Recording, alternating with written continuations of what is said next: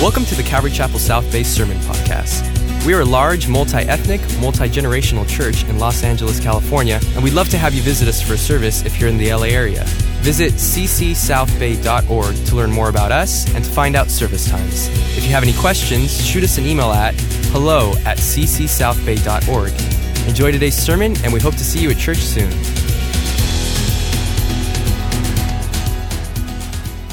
I have a little test for you. Do you know what you just sang? Anybody shout it out if you know it?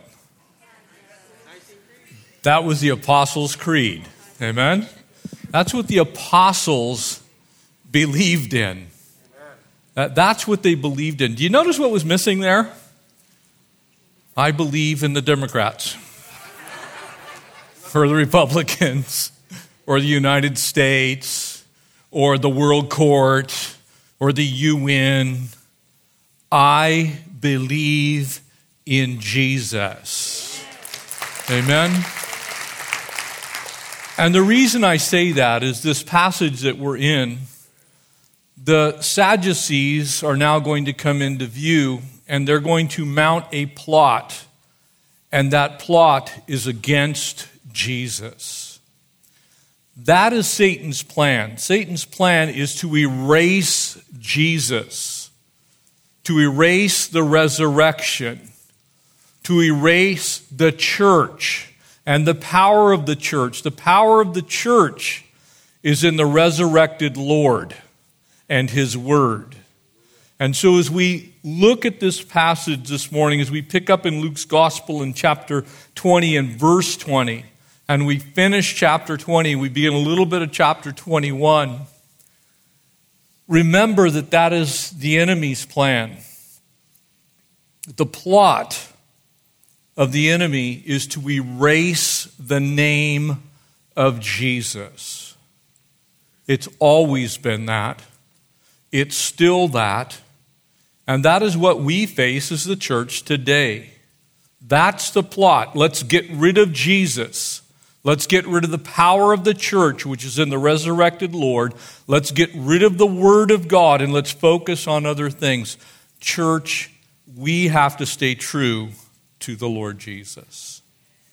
Let's pray together, and we'll pick up in verse 20. Father, we come and we deposit ourselves before your throne of grace for you to speak to your church. There was a purpose for the plot of these men then, and there is a purpose that the enemy has for the plot to erase you, Jesus. Lord, you are the main thing. You are the Savior. You are Lord. You're the resurrected one. You're the firstborn of the dead. You're the Lion of the tribe of Judah. You are the King of kings. You're the only Lord of lords. And we worship you. Instruct us through your word, we pray in Jesus' name. Amen. Luke 20, verse 20. I will remind you that because we teach God's word chapter and verse, if you happen to have children here today, we will at times get a tad PG-13, so make sure that your children are prepared to maybe hear something that is a little bit on that edge, because Jesus does deal with, as does the Bible, deal with subjects that are certainly for more mature listeners, and that's why we have children's ministry. So just be aware of that. In verse 20, and so they watched him, and they sent spies who pretended to be righteous. The world is still filled with people who pretend to be righteous, that they might seize on his words in order to deliver him to the power and the authority of the governor. And then they ask him, saying, "Teacher, we know that you say and teach rightly." Kind of a platitude. Trying to speak to Jesus, gain a little bit of ground there against him by acknowledging, yeah, you speak rightly. And then they're going to try and use that against him. And you do not show personal favoritism, but teach the way of God in truth. Here comes the question. Here comes the question, church. Probably some of you have asked this question recently. Or maybe you've asked a subsequent question, is it okay to take the vaccine? Is it right to be this way or that way politically? The issue here is a government that was clearly not favorable to Judaism or to Christianity. Notice how Jesus speaks to this issue. Is it lawful for us to pay taxes to Caesar or not? But he perceived their craftiness and said to them, why do you test me? Show me a denarius. Now, so to put that in a perspective, that would be a single coin worth a single day's wages. It would be the equivalent if you had a normal job of an entire day's pay. Whose image and inscription does it have? And they answered and said, Caesar's. And he said to them, render therefore unto Caesar the things that are Caesar's, and to God the things that are God's. But they could not catch him in his words, and in the presence of the people, and they marveled at his answer, and they kept silent. Jesus is now in the final week of his life. He's now confronted first by people who were religious legalists. That was the Pharisees. And now the libertines, you might say those who were of a more liberal bent, more intellectual, the people that were maybe, you might say, more intelligent, more learned, the Sadducees. But these two groups were found together in a single place called the Sanhedrin, which was at that day and time the religious court of the Jewish people. When God had laid down the law, so to speak, as he gave first the Torah, the first 5 books of the Bible, and all the things contained in it, the Jewish people had come up with roughly 613 individual commandments and laws that must be kept. And so to decide those matters, which were, by the way, matters of life and death often, they established a group of 72 men plus any current high priest and anyone who was alive who had previously been the high priest. So at this time, there were 74 men. Most of them were Pharisees, but an elitist group were the Sadducees. They were very much after their own self-interest because Jesus had just turned over the money changers' tables. Very often, those were controlled by the Sadducees. They did not believe in the resurrection. They did not believe in angels. They did not believe in demons. They only believe in science.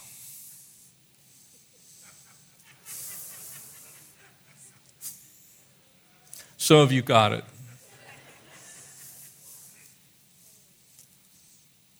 Those people have been around a long time. If it can't be found in a science book, if it can't be rationalized, if it can't be made into something that you can prove, in other words, they didn't believe in the supernatural. They didn't believe in the miraculous. And so it is these guys who are now going to ambush Jesus. The word's used here, spies, it's only used here in the New Testament, and it means to lie in wait or sit as you were going to ambush something, to hide in a way that no one would know that you were coming. In other words, they were pretending. They were hiding behind their intellect. They were hiding their true intent. They were, in essence, hiding their own wickedness. But notice that Jesus actually picks up on this, and he doesn't answer their question the way they want it answered. He answers it with the truth. The Bible is true, and what it says will always be true. So that as you think on this, as they try and ambush Jesus, because the plot is to dismiss Jesus. They want Jesus' reputation ruined. They want to look at this man and say, this man is not God, because he is about to go to the cross. And if the man that goes to the cross is not the sinless Lamb of God, then the sacrifice is useless. It's just one man dying for another man. But if the sinless one is on the cross, and it is God himself that dies, then that sacrifice is sufficient. So they're trying to make it so that Jesus is not God. Can I tell you that that is still the argument today? People will readily acknowledge that Jesus was a good man, did good things, taught nice things for us to do. Love your neighbor as yourself. There's hardly anybody on the face of the earth that doesn't agree with that. Ultimately, if you ask somebody, should you love your neighbors? Oh yeah, of course. They will probably even be able to tell you who said it.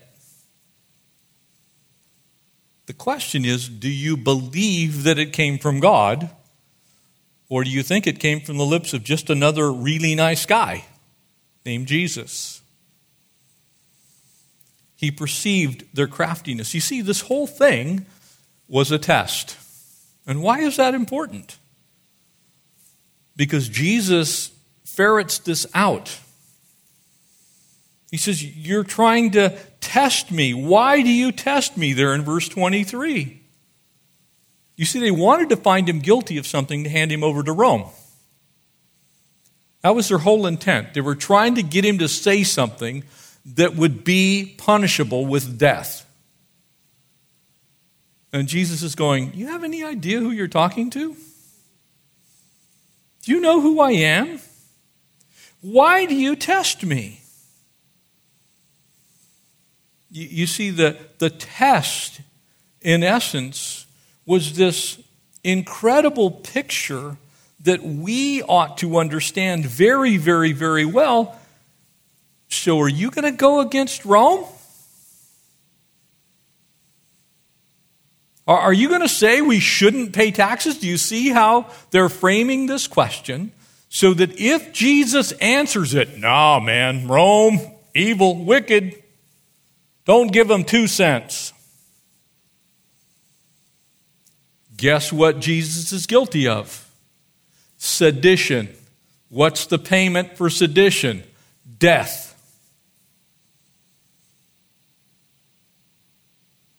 Now here's why I want to speak to you for a minute. We have these same people alive, and unfortunately some of them are in the church, running around saying foolish, ignorant things like Christians shouldn't pay taxes.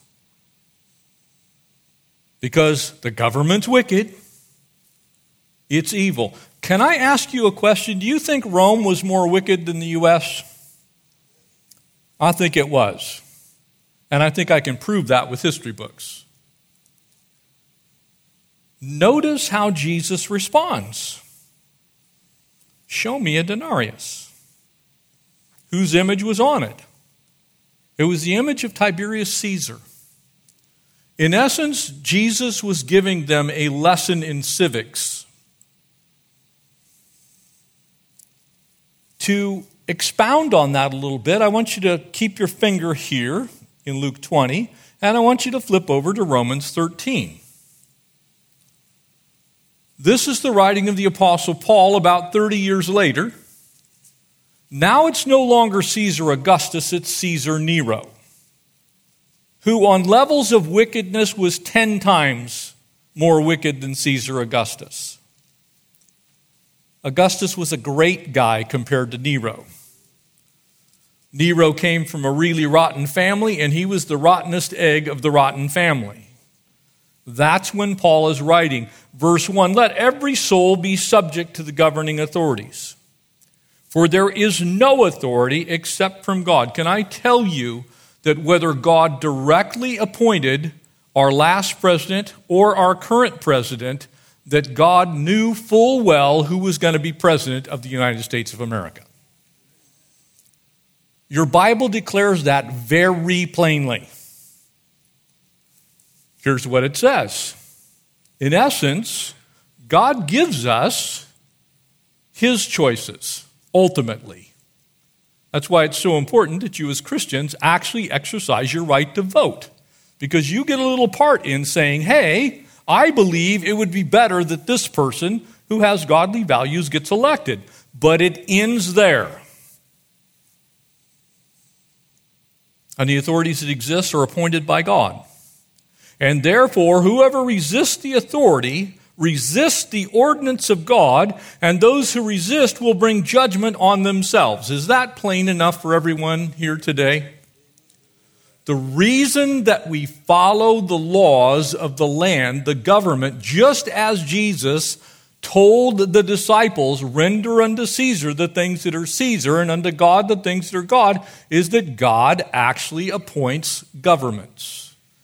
Ultimately, he is sovereign over the entire universe. He's not taken aback by anything that man does. For rulers are not a terror to good works, but to evil. When's Paul writing? The time of Caesar Nero, the most wicked Caesar, maybe except for Caligula. This is a wicked, wicked, wicked, wicked emperor. And Paul's saying, obey him. Do what is good, and you'll have praise from the same. For he is God's minister to you for good. But if you do evil, be afraid. For he, who is that he? The government, does not bear the sword in vain. Church, do you really want me to stand up here and have to decide who needs to die via the death penalty because they murdered somebody? I think not. Do you want me to have to stand up here and judge rightly between two people who have something where somebody stole something from somebody else, and I have to determine, well, that person needs to be punished in this way or that? You see, God had given that opportunity to the Jewish people. They had enacted all these laws, and they had gotten to the place to where God said, this is not going to work for you anymore because the Lord is not the center of your lives. And because the Lord is not the center of your lives, we're going to appoint governments, kings and kingdoms, to take up that responsibility. It is they who do not bear the sword in vain.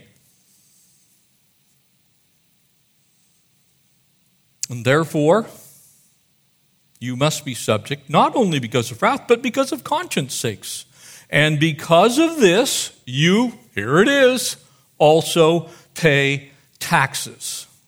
For they are God's ministers, attending continually to this very thing, and therefore render to all their due. Taxes to whom taxes are due, custom to whom customs are due, fear to whom fear, and honor to whom honor. Church, I could give you 100 things in the blink of an eye that we do that you could probably take up the case, well, it could be this way or that way. If you look around the sanctuary, you're going to see a bunch of red signs up there above the doors. Those are nuclear exit signs. They cost about $2,000 a piece. I'm pretty sure that you guys sitting in here right now don't have really any reason to have those, but what if the building catches on fire? And you can no longer see the exits. Well, you could say we could have built the church for a whole lot less money if we just gotten rid of those things. Or how about the handicapped parking stalls that pretty much surround this entire building? They're kind of excessive. About 2/3 of them go empty almost every service. How about the voice-activated fire alarm that's in here? How about the fire sprinklers? You think that didn't cost a few $100,000? Oh, but we could send missionaries out. Why are those things there? Because God established governments for our safety. So now push that to COVID. Why do you suppose we're wearing masks? Encouraging you to get vaccinated. Because that is the best information that we have from the people who govern us, and they are not a threat to those who do good, they are a threat to those who do evil. So be careful about what laws you think we should break. Because from God's perspective, the answer is none. Unless it causes you to directly come in conflict with a command from the Lord, we are to obey the government that God has placed over us. And so we shall in this church. Jesus himself addresses this. Paul addresses it, does so here in Romans, does it again in Timothy, as does Peter. So the apostles, Jesus himself says to us, render unto Caesar the things that are Caesar, and unto God the things that are God's. They're not a threat to you. They've been placed there for a reason. God may only know sometimes why we have the people that we have ruling over us. That's not saying that every one of them is innocent. It's certainly not saying that every one of them is godly. But remember what happened to the children of Israel when everyone did that which was right in their own eyes. Who did they end up with? Saul. We don't want a Saul. We want King Jesus. Amen? So he says, show me. Verse 27, then some of the Sadducees who denied that there was a resurrection came and asked of him. Now I love this. When you get defeated, the best thing to do is deflect. Change the question. Move on. This is exactly what the Sadducees are now going to do. They use this weird story that we find picking up in verse 29. But it says there in verse 27 that they ask him a question. Verse 28, teacher, Moses wrote to us that if a man's brother dies having a wife, he dies without children, his brother should take his wife and raise up offspring for his brother. Now, let's just all admit, that's weird. Amen?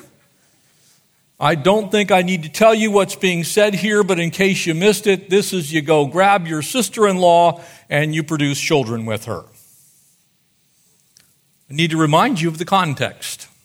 It's there in Deuteronomy 25, verses 5 and 6. If a brother dwells together, and one of them dies and has no son, the widow of the dead man shall not be married to a stranger outside the family. Her husband's brother shall go into her and take her as his wife and perform the duty of the husband's brother to her. Again, same thing. That it shall be that the firstborn son that she bears will succeed the name of his dead brother, and that his name may not be blotted out of all Israel. Really clear why this was said then. Because the Jewish people were in their infancy. They're coming out of the wilderness. They are going to be God's chosen people. From them, you're going to have Abraham, Isaac, and Jacob, ultimately Jesus, and the lineage of the Jewish people was absolutely imperative to that. And so God gives them this strange saying. Why? Because there were no social systems. There wasn't a way that person was going to be taken care of. And in fact, widows were often abused, taken advantage of, stolen from, victimized, neglected. And so here comes the Sadducees' new little story. And you just got to love this.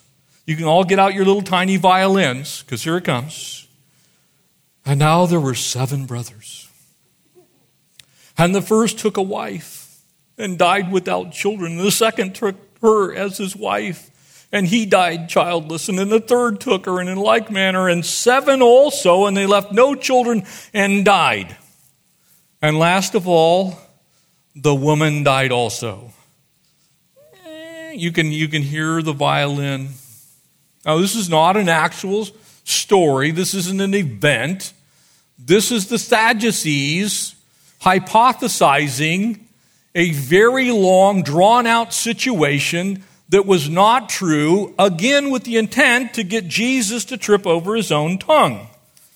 It is, as we would say right now, a false equivalence. They're deflecting from one story. They're saying, well, let's talk about this. And if this is true, then that must also be true. If this is false, that is false. They're trying to get Jesus to say something to where, okay, if we can't believe you on this, then we can't believe you on that either. Very prevalent in our society right now, is it not? Notice verse 33. You just got this whole story of this woman's woes is amazing.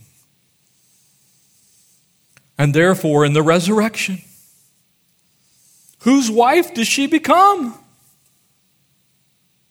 Because she had sex with all 7 of them. That's actually what it says. She was physically intimate with 7 different men. Married to all of them. This is like Elizabeth Taylor right here. Right? And I'm trying to lighten the mood a little bit because this is kind of a crazy story. But this is the deal. They thought they had him. His answer was blunt. They were thinking, we got him now. We're going to ruin his character. We're going to ruin his witness. We're going to prove he's not God.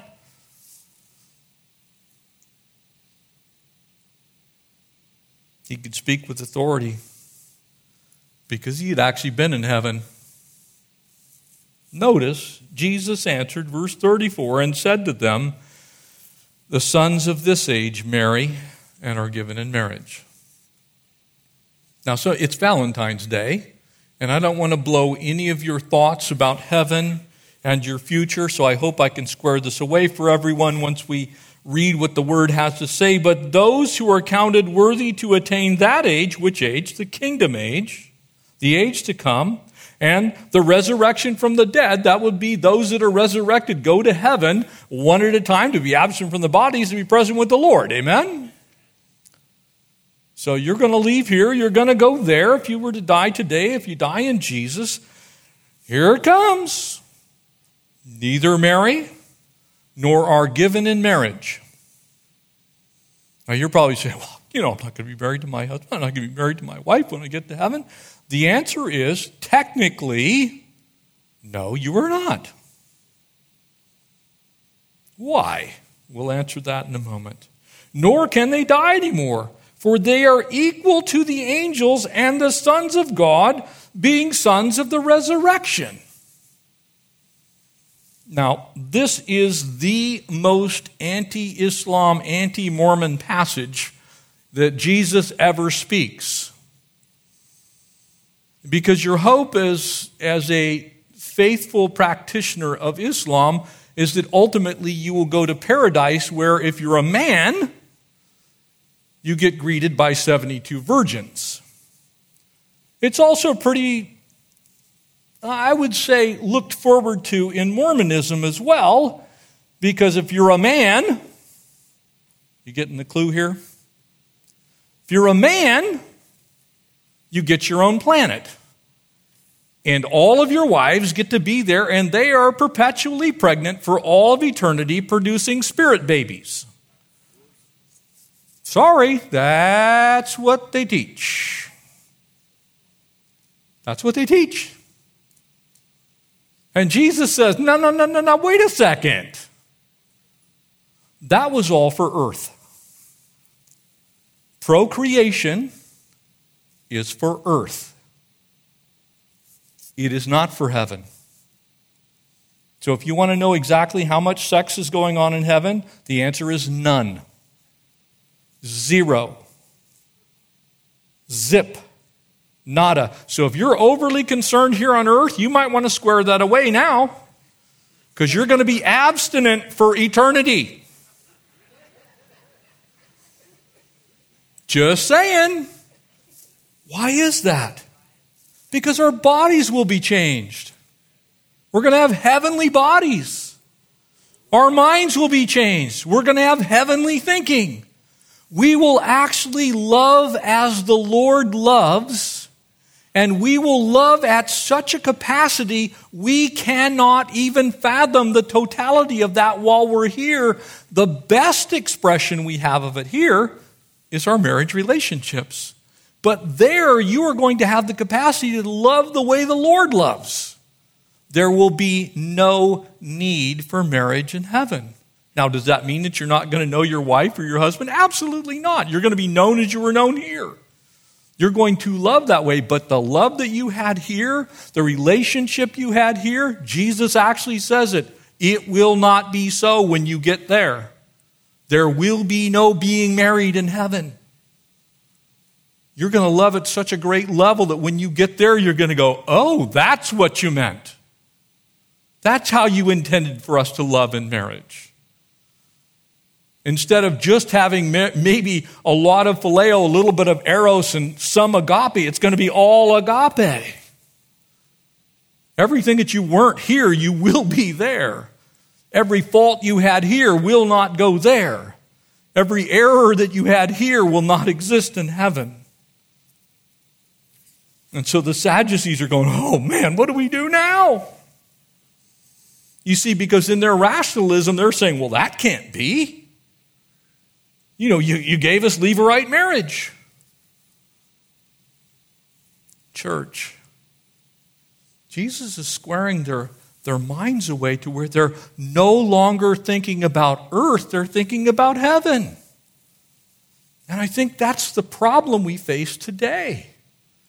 When we get our eyes focused on the things of this earth and we stop gazing to heaven and start recognizing in our own selves that what we have later is greater than what we have now, if we don't get that, then we start bemoaning what we have today instead of looking forward to what we have there. And church, God wants us to have our minds on things above. Jesus tells them, you err not knowing the Scripture or the power of God. There in verse 29 of Matthew's Gospel. He says, that's your problem. You don't even know what the Bible actually says. You don't know the power of God. There in Matthew 22:29, Jesus is basically correcting them, and he claps back at them in that sense, to use a modern vernacular. He says, look, but even Moses showed in the burning bush passage, the dead are raised. When he called the Lord God of Abraham, the God of Isaac, and the God of Jacob, for he is not the God of the dead, but the God of the living, for all live in him. Now let me just help you understand this. Moses, Abraham, Isaac, and Jacob. When Moses met God at the burning bush, Jacob had been dead for 198 years. Isaac had been dead for 225 years. Abraham had been dead for 330 years, and yet Jesus is saying, they're all alive. How could that be? Because everyone actually is alive in eternity. The only question is where? If you're alive in faith, you're in the presence of the Lord.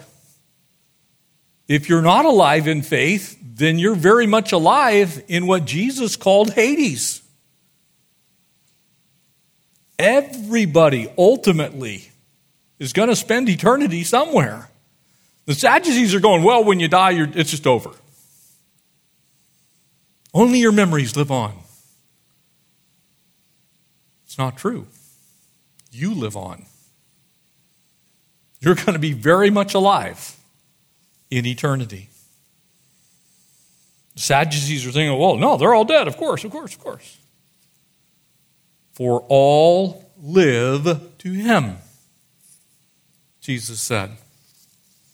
I'm giving you Scripture now, he's saying to them. And then some of the scribes answered and said, teacher. Notice how they couldn't mess with this. Jesus is calling himself the Son of David. The children of Israel had proclaimed him king. They had shouted, Hosanna. Blessed is he who comes in the name of the Lord. Blessed is he who sits on the throne of King David. And he's saying, yep, you're right.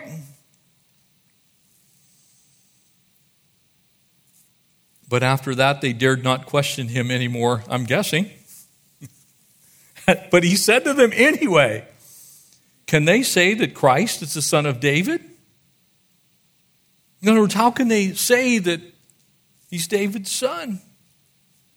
Well, where was Jesus born? David's city. What throne would he sit on, according to Isaiah? David's throne. What did the 110th Psalm say as they began that march to get to the Hallel?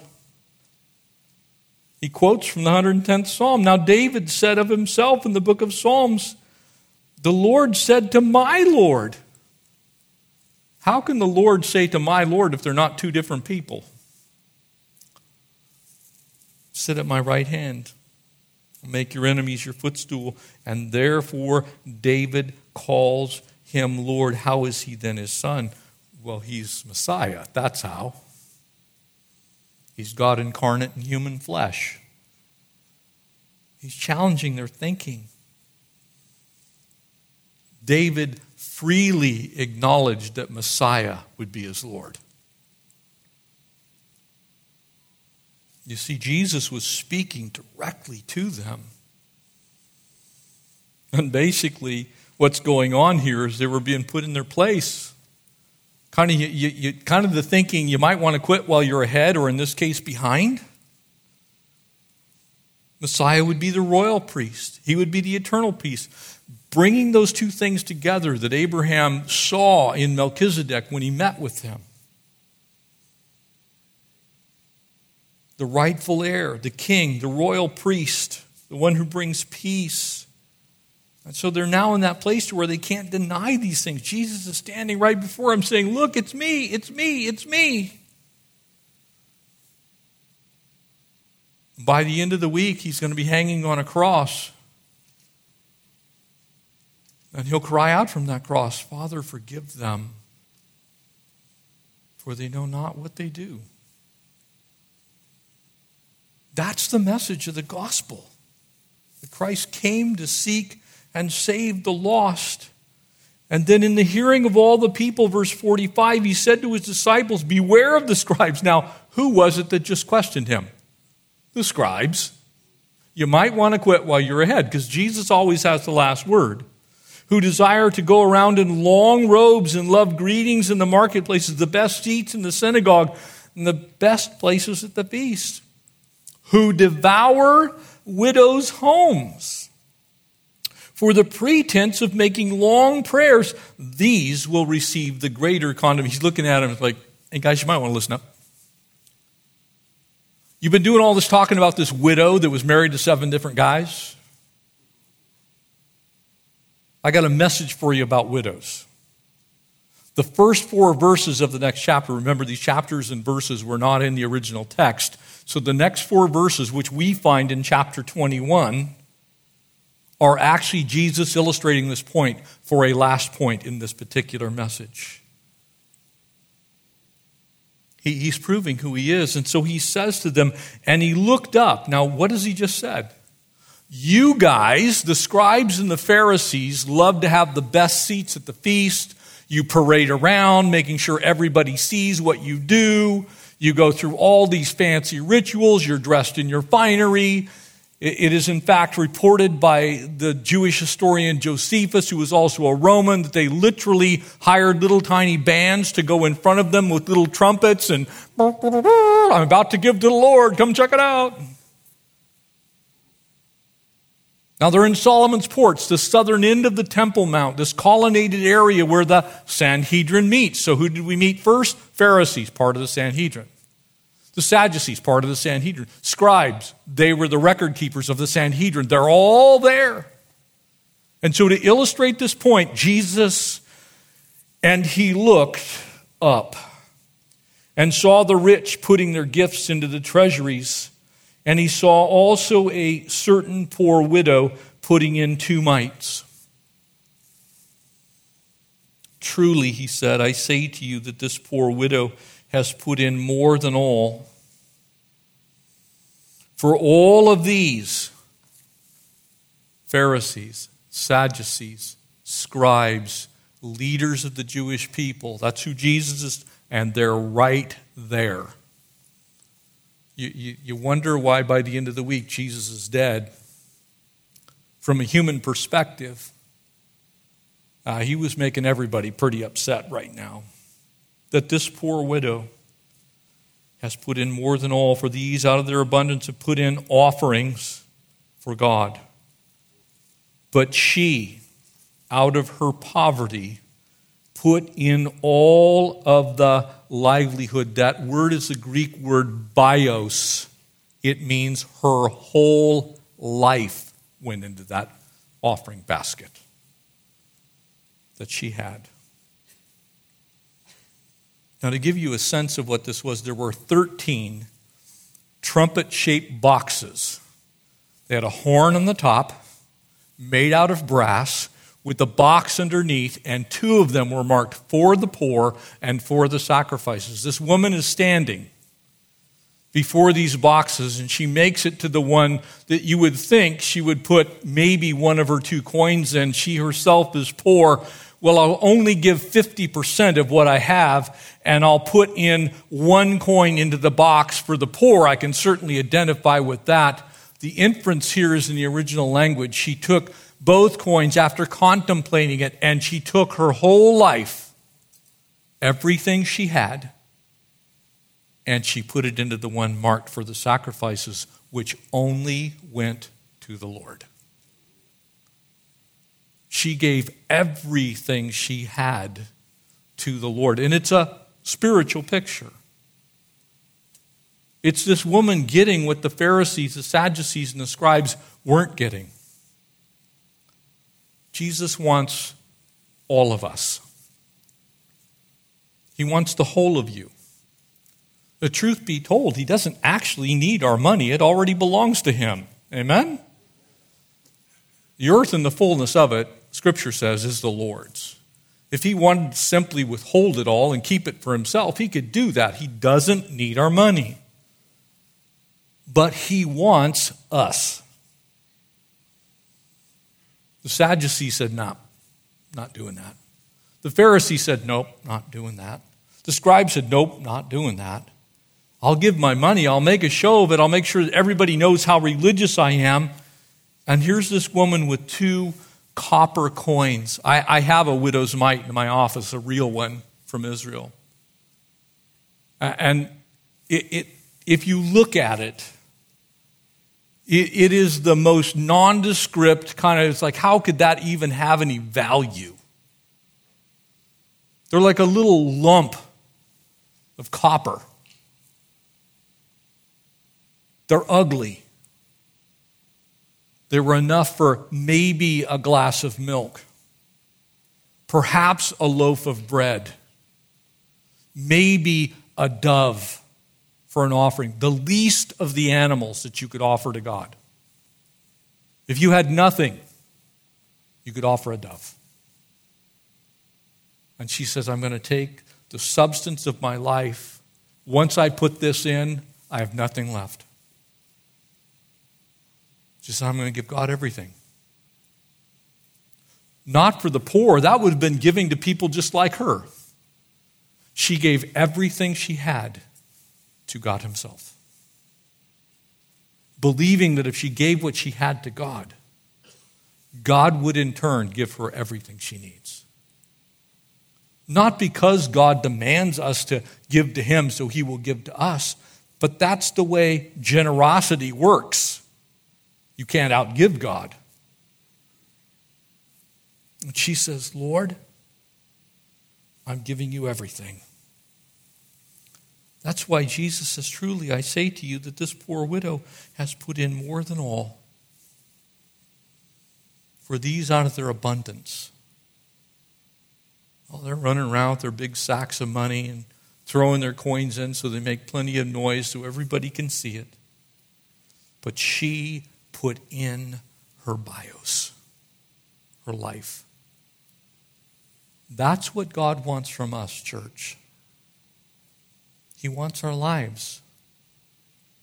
That's why we can render unto Caesar the things that are Caesar's. Because at the end of the day, God also controls Caesar. God holds Caesar's life in his hand. God holds our country in his hand. God holds you in his hand. And what he's actually asking is for us to acknowledge with our bios, with our livelihood, all that we are, that he is Lord. He's asking us to give him everything. That's the lesson of this widow. Two very mighty mites. She wasn't begging. She wasn't pleading. She was giving herself. All that she had. Unlike the people that were making up this plot, she didn't care about Caesar. She cared about God. She didn't care if Caesar got all of it, as long as she was giving herself to the Lord. She had gained eternal life, I believe, in that moment. She had cast her cares upon him, for he cares for us. And I pray we do the same thing. That we get our eyes off of this earth, put them back onto Jesus, and leave them fixed there. Amen? Amen. We just stand and we'll close in prayer. If you're here today and you've never cast yourself upon Jesus, I want to pray for you. If you'd bow your heads with me right now, please. If you're here and you know the Lord, would you be praying? And I just want to simply ask, if you're here today and you don't know Christ, and you've been holding out on him, you've been reserving those things for yourself, and you're tired of carrying the weight because it's too heavy, and you want the Lord to take your burdens because his yoke is easy, his burden is light. You want to know Jesus today. I'm going to just simply ask you, every eye closed, every head bowed, just slip your hand up. I want to pray with you a simple prayer that you would receive Christ. Is there anyone at all that wants to know Jesus today? Don't be ashamed of him, because if you profess him before men, he will profess you before his Father in heaven. It's who he is. He's the lover of souls. Just want to make sure nobody leaves without Christ today. Give you a moment. Let's pray together. Father, as we either all know you, which I believe may be true, maybe there's someone holding out. Father God, we thank you that we are way more value than sparrows, the grass of the field, and 2 copper coins. Lord, in fact, we are way more valuable than all of this earth combined. So much so that you sent your own Son, our Lord Jesus, to this earth to give his life a ransom for us, to pay the price of our sin. God, would we never forget that? Would we get our eyes off of Caesar, and off of laws and politics and governance, and these things that can't save, these things that aren't eternal, and get them back on heaven, our mission. And so God, we pray that you would speak to us and encourage us and strengthen us, Lord. Help us to keep the main thing, you, Jesus, front and center in our lives. We love you, we honor you, we bless you, and we ask all of this in the name of Jesus. Amen. Thanks for listening, and we hope you were encouraged by today's message. If you have any questions or just want to check us out, make sure to visit us at ccsouthbay.org. God bless you guys, and we'll see you next week.